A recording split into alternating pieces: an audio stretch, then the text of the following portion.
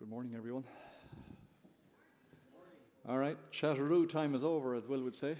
Will, you confused me this morning. I was pronouncing Sarai as Sarai. You said Sarai. Now I don't know which to say. Can we have a third vote? Anyways, we're in Genesis 16 this morning. And before we start, we'll pray and just ask God to bless this time with Him, Lord. Lord, thank you that you've collected us all here this Sunday morning in church. I believe we're here for a reason, Lord, to whatever way your plan of providence works out, Lord, we don't know, but we're here for this reason, maybe to hear something new this morning, or maybe to hear something old that has been renewed for us at this particular time, Father. So help us to be, as Will said, of soft hearts and good soil, ready to receive the word, and help us to be changed by the word, more importantly. That's the heart of it, Lord. In Jesus' name we pray these things, amen. So, I was just listening to the news on the car, or on the car radio on the way in, and it didn't suddenly, I always kind of knew it, but it was reinforced. This life is hard, isn't it? I mean, there's so much stuff happening in the world at the moment, and it just struck me, it's a fine line between everything going really well in your life, or pretty good, to just things completely changing and things turning out disastrously. I mean, think of those 25 funerals that are going to be over in Alabama this week because of a tornado that ran through a couple of neighborhoods during the week in America. Relational breakdowns in our own personal lives, loss of a good job maybe, we don't know if it's around the corner or not. Diagnosis of an illness, we all know people that have suddenly had diagnoses of cancers, and it's just been life-changing and completely out of the blue. And really, if we're honest, we can see that we have very little control of our lives. In fact, we have no control of our lives. And if you're sitting here this morning thinking you have control of your life, well, you're dead wrong. You don't have any control of your life. But we like to kind of preach this little lie to us that we are in control. And I think that no one really will seek Christ until they realize, number one, that they're not in control of their lives, and number two, that the world has nothing to offer them. And then God is ready to work with you. And that is, in fact, what we're kind of touching on today. For Christians as well, it's even harder because we're trying to live amidst the turmoil of life, amidst the turmoil of things possibly turning on its head in an instant. We're trying to live God-fearing and God-pleasing lives. And that can be difficult, especially when the world sometimes offers easy solutions. Should I take that job that's paying good money, but it's cash under the table? Should I cheat in that exam if it means I'm going to get the course I want? Should I reply to that horrible online comment on the forum with an equally horrible one? Just, kick and run. No one knows who I am. So leaning fully on God is difficult in times of trouble and turmoil in your life. And sometimes, I don't know about you guys, but sometimes I feel, and I know I do this, I go it alone, I might be looking to get a solution from God for a problem that's in my life. I might have prayed. Nothing seems to be happening. And then I realize, maybe I'll just follow this voice that's in my heart that wants what I want in this particular situation. And then I find out it's not really what God wanted at all for me. Or on the other hand, I might feel like a good boy and I've been praying for something for a long time and I've been waiting patiently, and yet again, there's no clear, discernible answer to my petition. And I feel, well, maybe, if I act, that God will act with me. Maybe if I move, God will move. And then in my boldness, I might move and suddenly realize that it wasn't the right move, or it wasn't God's time, or maybe it wasn't God's time at all. And, that doesn't necessarily mean that you'll fail. It might mean that you might succeed in what you wanted, but you'll be miserable. It'll be a miserable failure or a miserable success. You'll still be miserable. And at times like these, you'll feel spiritually dry. I do anyways. So as we examine the passage today, we have to look really we are looking at the life of Abram, who was a magnificent patriarch of the faith. And as Jason was teaching us this morning about the book of Luke, the Pharisees in the book of Luke regarded Abraham as nearly their God. that this man himself led broken, messy life along with his wife and along with the whole household. And this is the kind of lives that we often lead, even as Christians.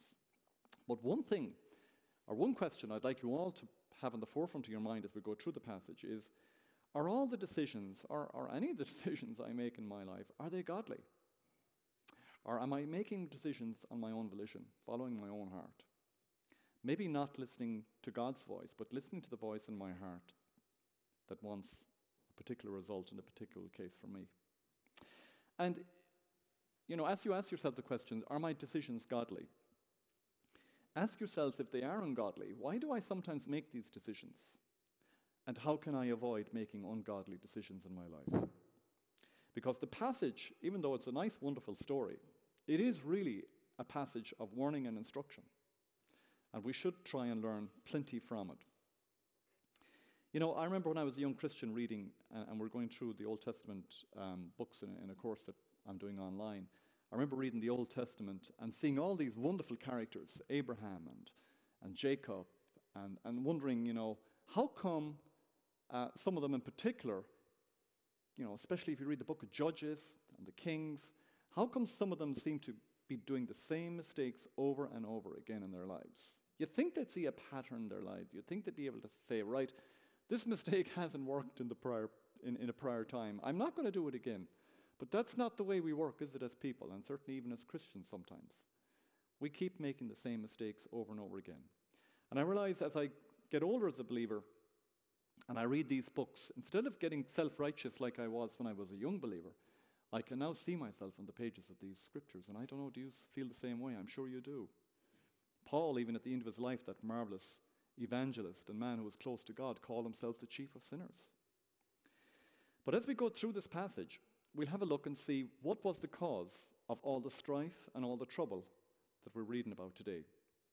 And if we track down to one of the first verses there in chapter 16, we'll see that it begins, "Behold now, the Lord has prevented me from bearing children." And this is Sarai speaking, Abram's wife. Now we have to get a little bit of a picture here. Abram has been called out of his home place, the Ur of the Chaldees, about 10 years prior, which is present-day Babylon. They've been on the road. They've had a little sojourn down to Egypt because of a bad famine in the Promised Land, so they've been down there for a while. They got into a bit of a sticky situation with the Pharaoh down there. They're now back in the Promised Land, 10 years later, promises made to Abram that he would be the father of many nations, and nothing is happening. And Sarai is not young, and Abram is not young. And you can imagine them thinking to themselves, what's going on? So we can see Sarai says, "Behold now, the Lord has prevented me from bearing children." It's just a tiny little verse that, but just think about it. The amount of pain that there must have been in that verse. Not alone in those days was it painful it was painful in those days not to have children, because there was an awful thing of public shame associated to it. A woman who was married not having a child. But think of the pain of Sarah's unanswered prayers as she probably petitioned God over and over again for an answer to this promise that she had given her husband, or that he had given her husband years prior. Think of all the blaming of God that she would have done. And think, of course, of all the pain that her unbelief would have brought her. So we can only imagine the conversations that Abram and Sarai had up to then. I'm sure there must have been an awful lot of conversations on this subject. When is this child going to appear? And their faith was being tested, no doubt, on a grand scale. So Sarai comes up with a plan. You can imagine, and we must think, part of this narrative history or the narrative stories that we read in the Bible, including this particular one we're reading today, sometimes we have to try, and sometimes we don't get all the answers. We don't get the full picture of what's going on there. And sometimes we have to sort of get into the story and get into the character's mind and try and figure out exactly what was going on in their mind. Not that we'll ever figure it out, but perhaps Sarai thought, you know what? God has made this great promise to my husband. Maybe God means that this promise will be fulfilled through another woman. Maybe not me, because after all, I'm old. So she tells Abram to go in and try for a child with her servant, Hagar. Sounds reasonable, does it? Now, who is this Hagar? Well, Hagar was probably, she was definitely an Egyptian, but she was probably a slave girl or a servant given to Sarai when she was down in Egypt, and when there was that slight confusion over whether Sarai was, Abraham's sister or wife, because the Pharaoh, of course, had earmarked her out and had showed favor to her, and obviously had bestowed her with much gifts, and Hagar probably was a gift bestowed onto Sarai by Pharaoh. So here we have, of course, Hagar now has come up from Egypt, up in the promised land with this household, and is a servant to Sarai. And Sarai is thinking, I wonder if Abraham tried to have a child with Hagar. That would be legit, wouldn't it? So what was the relationship? Because it kind of sounds strange, isn't it, that Sarai would say to Hagar, go in and try and have a child with Hagar. What exactly would be the relationship between the two of them? Well, Abraham wouldn't necessarily have to marry Hagar, but some of the duties of marriage, for example, bearing a child, Hagar or Sarai was willing to hand over to Hagar. And this was perfectly normal in that society. She was effectively a surrogate mother, and the child that would be born to them would be considered Abram's and Sarai's and not Abram and Hagar's. So Sarai probably figured, well, let's give God a hand here. I've waited. I've cried out to God. I've tried being patient. I've prayed. Nothing's happening. Let's move. Let's act. Let's see what God happens, what God does. And Hagar conceives a child by Abram. So Sarai probably thinking, well, problem solved. I was thinking when I was reading this, do I do this in my life sometimes? Do I jump the gun? Do I pray for direction on something in my life and I don't get a clear answer? And I jump ahead and I make a decision for God. And sometimes, really, if I'm brutally honest, I'm kind of making the decision that I want to make myself. And we've all made unwise decisions. It could be financial decisions. It could be something we've spent too much money on and we've gone on to suffer later financially. It could be relational issues. Perhaps we've had relationships with people that were just unsuited, wrong relationships, and they went on to hurt everyone involved. Or maybe important life decision that you've tried to get God into to give you advice, and there's no answer on it, so then you kind of push him aside and you say, okay, well, I'm going to move and act on my own, Lord.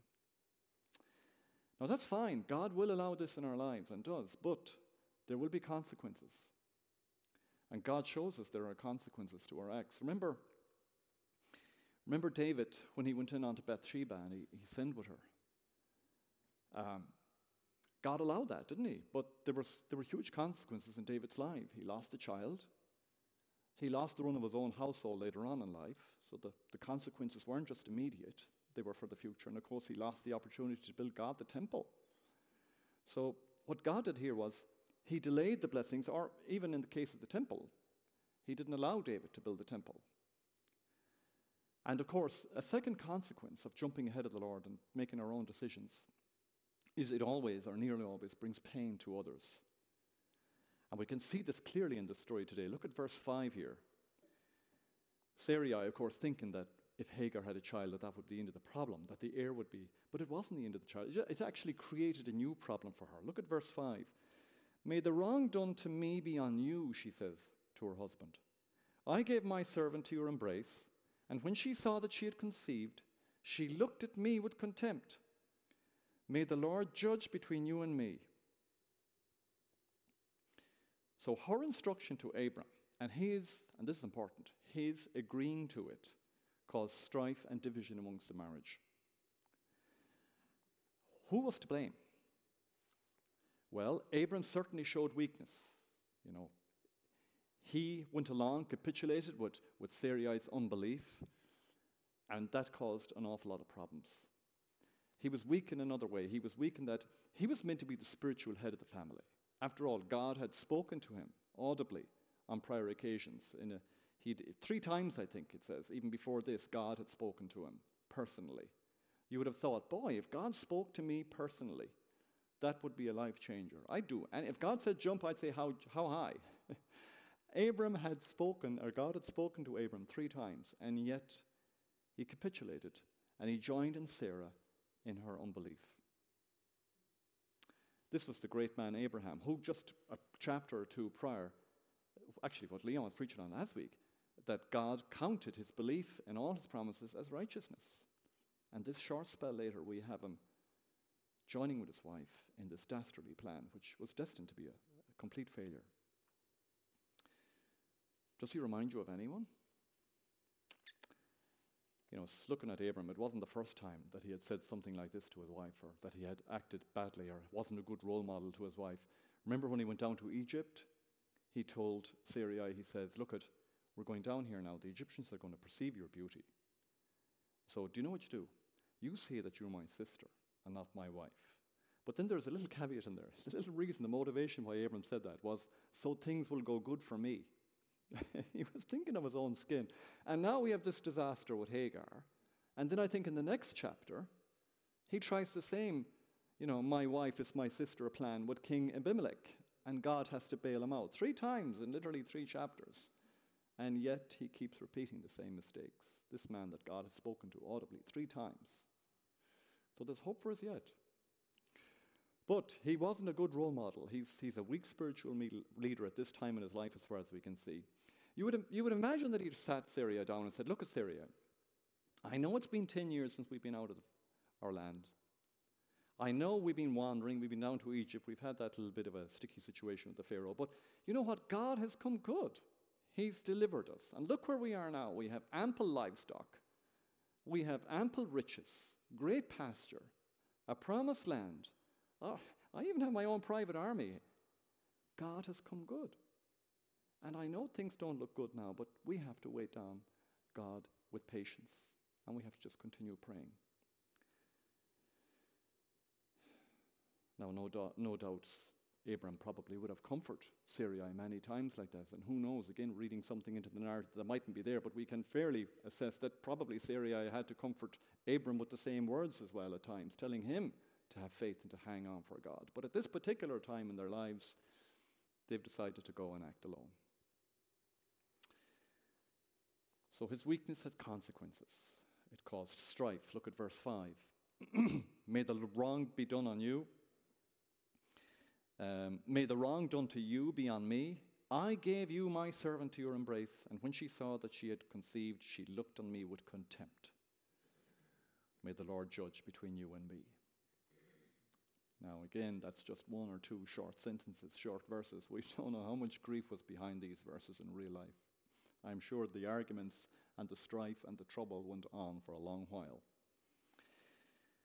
Now we see that Hagar conceived, and then we read that she became proud and treated her mistress with contempt. Some of your translations might say despised her mistress.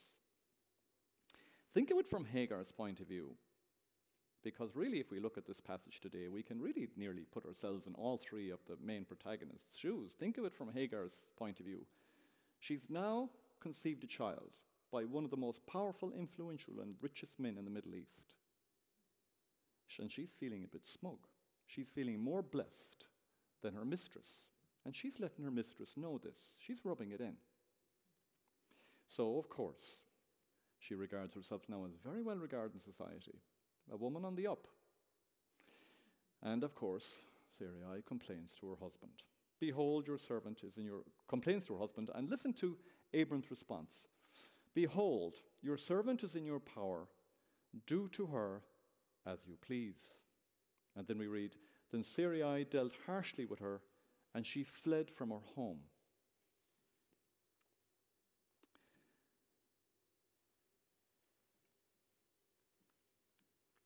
What do you think of that?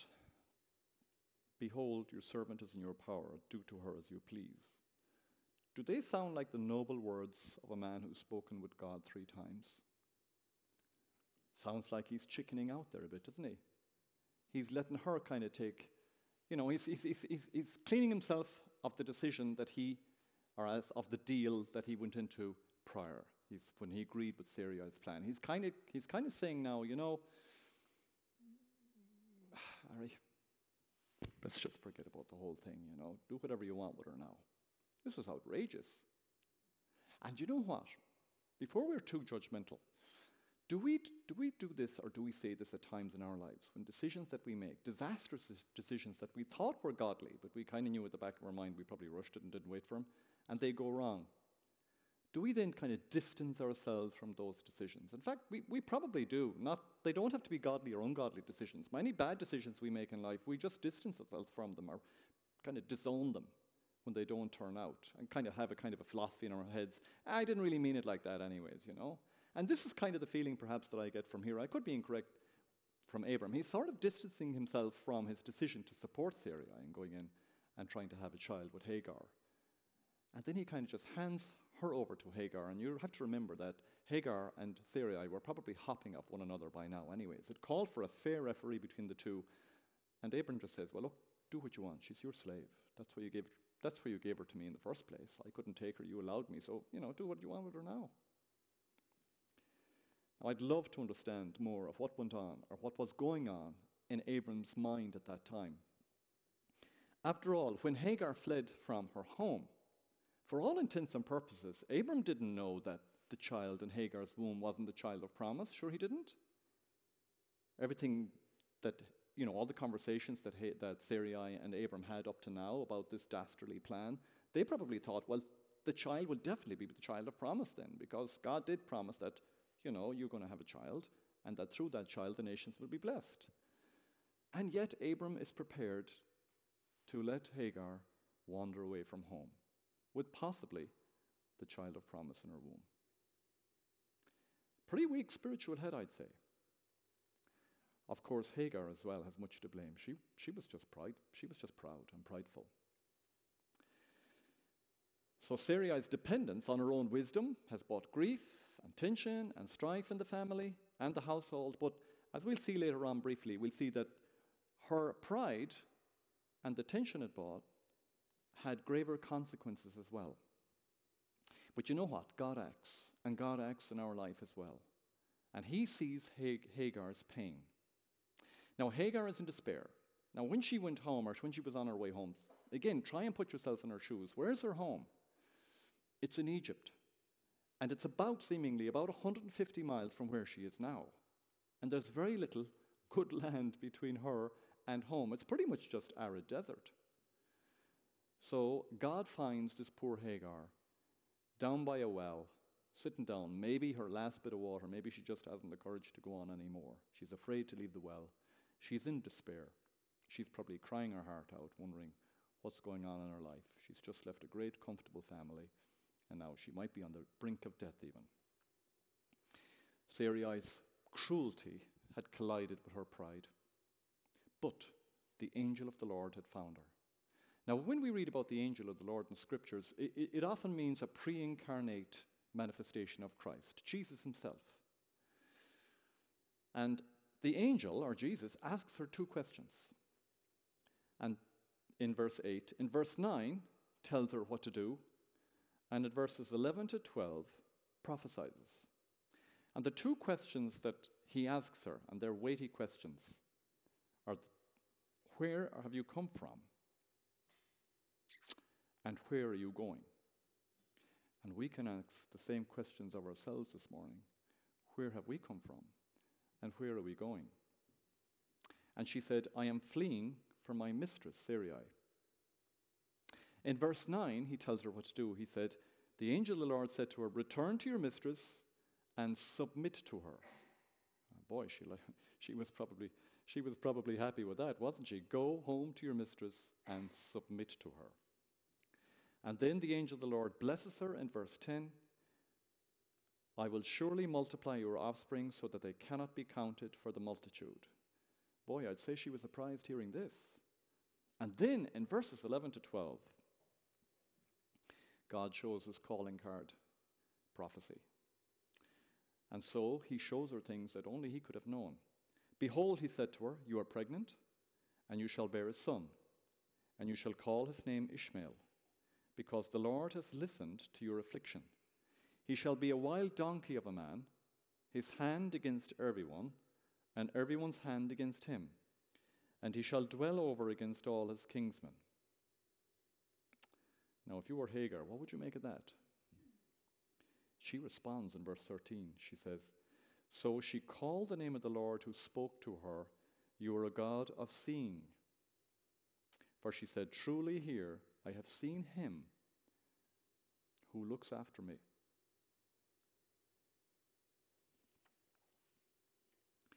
Do you know what Jesus really is asking Hagar to do? He's asking her to repent of her pride. Yeah, we know that she's fled in fear from an angry mistress, but she's walked for miles. She's now in despair. She's pondering, where will I go? And she's pregnant. She's got the worries of two people on her shoulders. Notice the Lord asks her two questions, but she only answers one of them. She doesn't answer, "Where are you going?" She didn't know where she was going. She was at her wit's end. And the angel of the Lord tells her to go home and to submit to the mistress, to turn from her haughtiness and her pride and to submit. Now just put yourself in her shoes. How do you think that made her feel?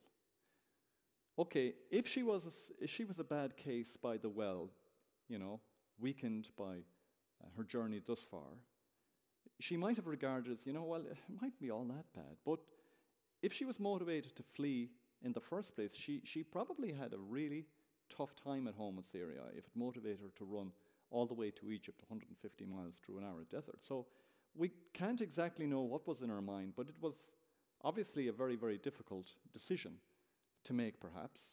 But, of course, it was helped by the fact of who was making it for her or with her was Jesus. He wasn't asking her really, in a way, to go back to an abusive household. Jesus wouldn't do that. He was saying, go back. Yes, there will possibly be affliction, but I'll be with you in it. Like Daniel, he'd be with him in the fire.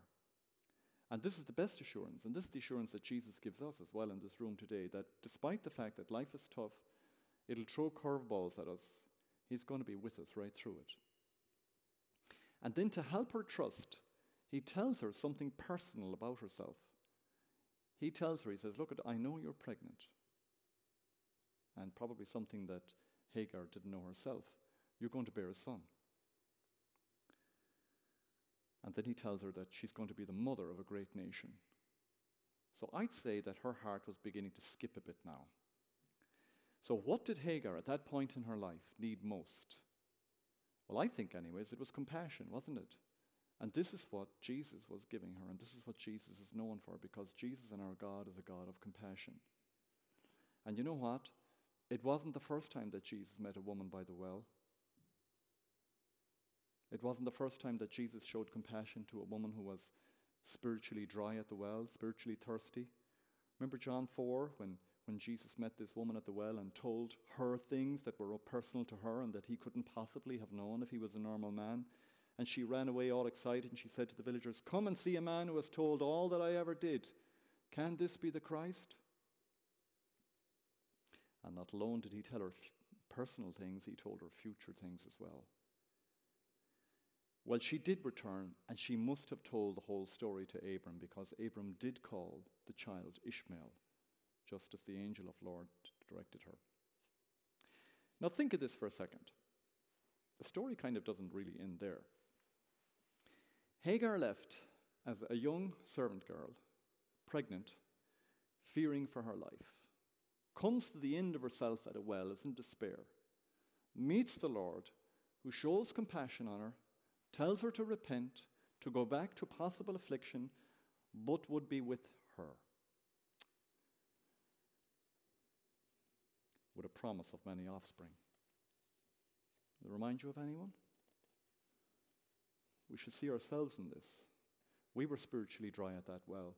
We met with a compassionate forgiver who looked at our sins and told us, go back into that world again, but I'll be with you this time and make many offspring for me. It's a wonderful news hidden away in this little story. It's ironic, isn't it, with the blessing that God had given Abraham and Sarai, and the blessing that they sought, but they sought in the wrong way, God has now bestowed on Hagar. She's gone back with the blessing of being a mother of many nations, while the couple back in camp are still childless, technically. They were disobedient. There was consequences of their sin, consequences on not waiting on the Lord. Now, what I said earlier was there were consequences not just for their disobedience in the present, and the fact that they didn't actually conceive, but by Abram capitulating with Sarah's plan, it served to cause more trouble, much more trouble, and even trouble that we see today, in that Ishmael went on to father the Arabian nations, and their hand have been firmly against Israel even to this day. How do we apply something like this to ourselves? Well, remember one of the questions I asked earlier on is, can you figure out what might have been the motivation or the problem with Sarai's heart to cause her to think up this plan and to cause her husband or to bring her husband into fault as well? Not that he was innocent in any way, he was as much to blame. Well, I think we've all figured out it was unbelief, wasn't it? Abram was spiritually immature. He was relying on his own reasoning at that time. But as you look, or as you read that passage maybe later on in the week for yourself, think, how can I avoid making the same errors in my life? Because we do, don't we? Well, someone once said that God is more concerned with your maturity than with your blessings. And just like Abram, our blessings can sometimes be delayed or can be stopped altogether because of our running ahead like a small dog ahead of God. So to avoid making these errors, we have to do just one thing. We have to wait on God. Now, what does this mean? Well, it's an invitation to trust and to hope in God, but it's not a wishy-washy trust. It's a God-based, just as we sang earlier, on God's faithfulness. He has acted in our lives. We can see where we were. We can see where we're going. He had acted in Abraham's life. He saw where he was and where he was going. And it's that assurance that God has come into our lives, has started something which we couldn't have fathomed before we met God. I mean, to think of, I don't know about you guys, but 20 years ago, if someone had told me I'd be preaching to a group of pretty much strangers that I had no blood connection with on a Sunday morning in a school in Knocknacarra, I would have laughed and scoffed. Just as Sarai did later on in Book of Genesis, when she heard the angel outside speaking to Abram, saying that when I come next year, you will be with child. We laugh. But you know we shouldn't, because if we look at all the little steps that God has done in our lives up to now, we can see where the picture is going. We can see where he's leading us. And that's what our faith is based on. It's not based on wishful thinking. It's based on stuff that God has done in our lives before. Even the people that are here listening to the sermon this morning, the people that we'll chat with later on, they're all testimony to what God is doing in this world and what God's doing in our lives. They're our new family. We may look around and we mightn't see much in common with many people, but we are all brothers and sisters in Christ. This is our new family. A family in many cases that will be more precious than perhaps even our blood family. Well, how do we wait? Is this waiting passive? If we ask God for direction in life, as Abram and Sarai did, and they didn't seem to receive any answer, or in their case, they didn't receive the answer they wanted, how do we wait? Do we sit down as if we're waiting for a bus, or what kind of waiting is it? Well, I remember when I was a kid, the high point of our life as kid was when as kids in our household back in Connemara was when our American cousins would come home from Pittsburgh every 2 or 3 years. It was a time of great excitement. And for a month or two before it, we'd be cleaning the house, and Dad would have us all outside doing the gardening, clipping the hedges, and doing all kinds of strange things that we wouldn't normally do, just so that we'd be ready for, as we said, we'd be ready for the Yanks. And of course, it was a time as well of great excitement for the kids, because it meant that the Americans would bring a tent, and all the kids would be out in the tent, so there'd be 8 or 9 of us out there, and the adults would be inside. So we waited and we anticipated, but it was punctuated, but with much action and with much action and doing. It wasn't sitting on your backside doing nothing. And so it is spiritually. Waiting for the Lord does not mean we twiddle our thumbs and wait for something to happen. We must be active. We must, as James said, we have to draw near to God, and he will draw near to us. And we must cleanse our hands. James says, "Cleanse your hands, you sinners, and purify your hearts, you double-minded." We should do probably two things. We should engage in godly activity in expectation of his answer. We should pray, reminding ourselves of his faithfulness. And this is what we did during the week when we met up in a few houses. This is what we're going to do later on today as we walk around Galway. We're going to pray, anticipating God moving. Maybe not this week, maybe not next week, maybe not next year. I was speaking to Jason there during the week, and he told me a great story of one of the past pastors here in Galway City Baptist Church who was praying for his father for 40 years before he turned to the Lord and sought repentance. 40 years he was praying, and he never stopped. Another activity is we can read our Bibles, and we can engage in righteous self-talk with ourselves. Now, what's that? Well, it's read encouraging. You know, when you're down, read encouraging verses out of your Bible which are appropriate to your situation. For example, when you're waiting on the Lord, what about Psalm 27, verse 14? Wait for the Lord, be strong, and let your heart take courage. Wait for the Lord. Or Psalm 40, verse 1, I love this one. I waited patiently for the Lord, and he inclined to me, and he heard my ear. Memorize verses like these, and as you're going along on your daily walk or your job during times when you don't have to be thinking too deeply, preach these verses to yourself. Preach them back to you. Keep repeating them throughout the day. Different ones, not like a mantra, but you know what I'm saying? Meditate on them. Think about them. God can answer us in three ways, can't he? Yes, no, and wait. We find waiting hard, don't we? If we fail in our waiting, repent of your hard-headedness. You know, our God is merciful. And Will opened in prayer this morning. He's saying he knows we're needy. He knows we're weak. He's not distant and aloof. He's not this image of God that I certainly had as a child, that he was like a cranky grandfather sitting on the veranda swatting the grandchildren if they came too near him with the back of a stick, you know. He's not that type of God. He knows we're his children. He knows we will make mistakes. We will show unfaithfulness. We will be rash. We will run ahead of him. But you know what? It's his passion to restore wandering sheep. Psalm 23 says, he restores my soul for his name's sake. So remember that when Christians as well, when we go through trials in this world, family members perhaps who are not Christians will be looking at us to see how we're coping. Psalm 40 verse 3 says, he put a new song in my mouth, a song of praise to our God. Many will see and fear and put their trust in the Lord. So when people look at you and see how you're coping with hard times, with challenges, with afflictions, others will be watching you. And this is a great time and a great way of witnessing to them.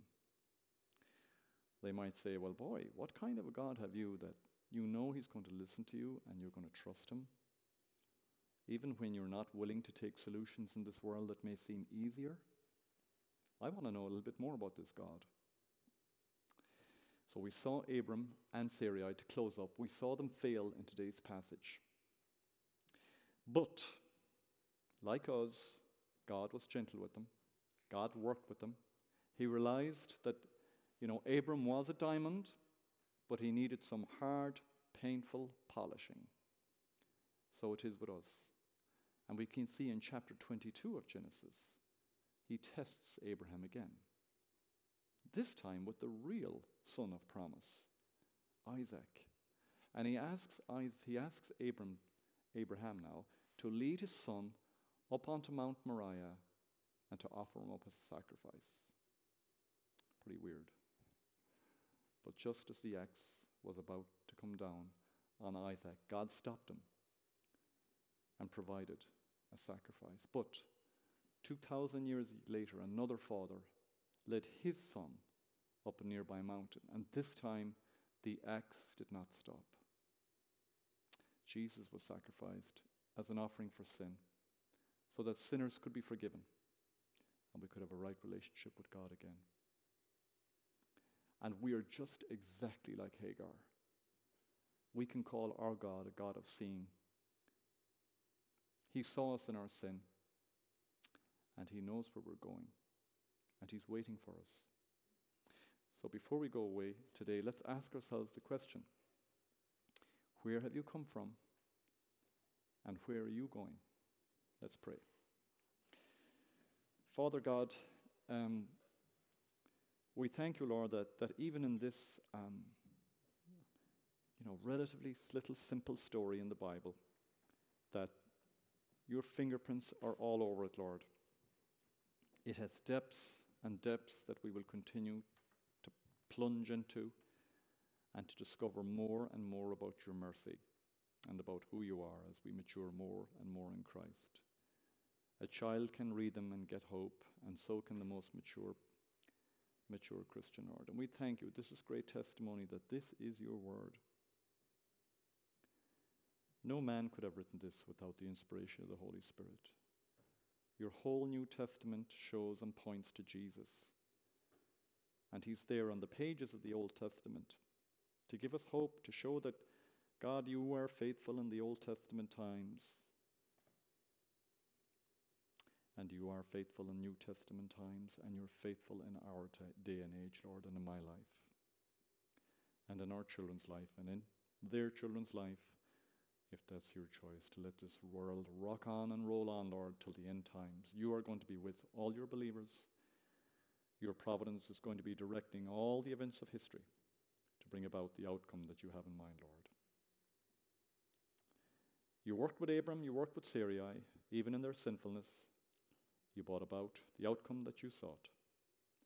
And Lord, all we can do is wait patiently for you and remind ourselves of your faithfulness. And we thank you, Lord, that you've opened our eyes and let us see in a small way these things so that we can encourage one another and others, Lord, to come to you and to repent and to say that, Lord, I have seen you. You are a God of seeing. We thank you in Jesus' name. Amen.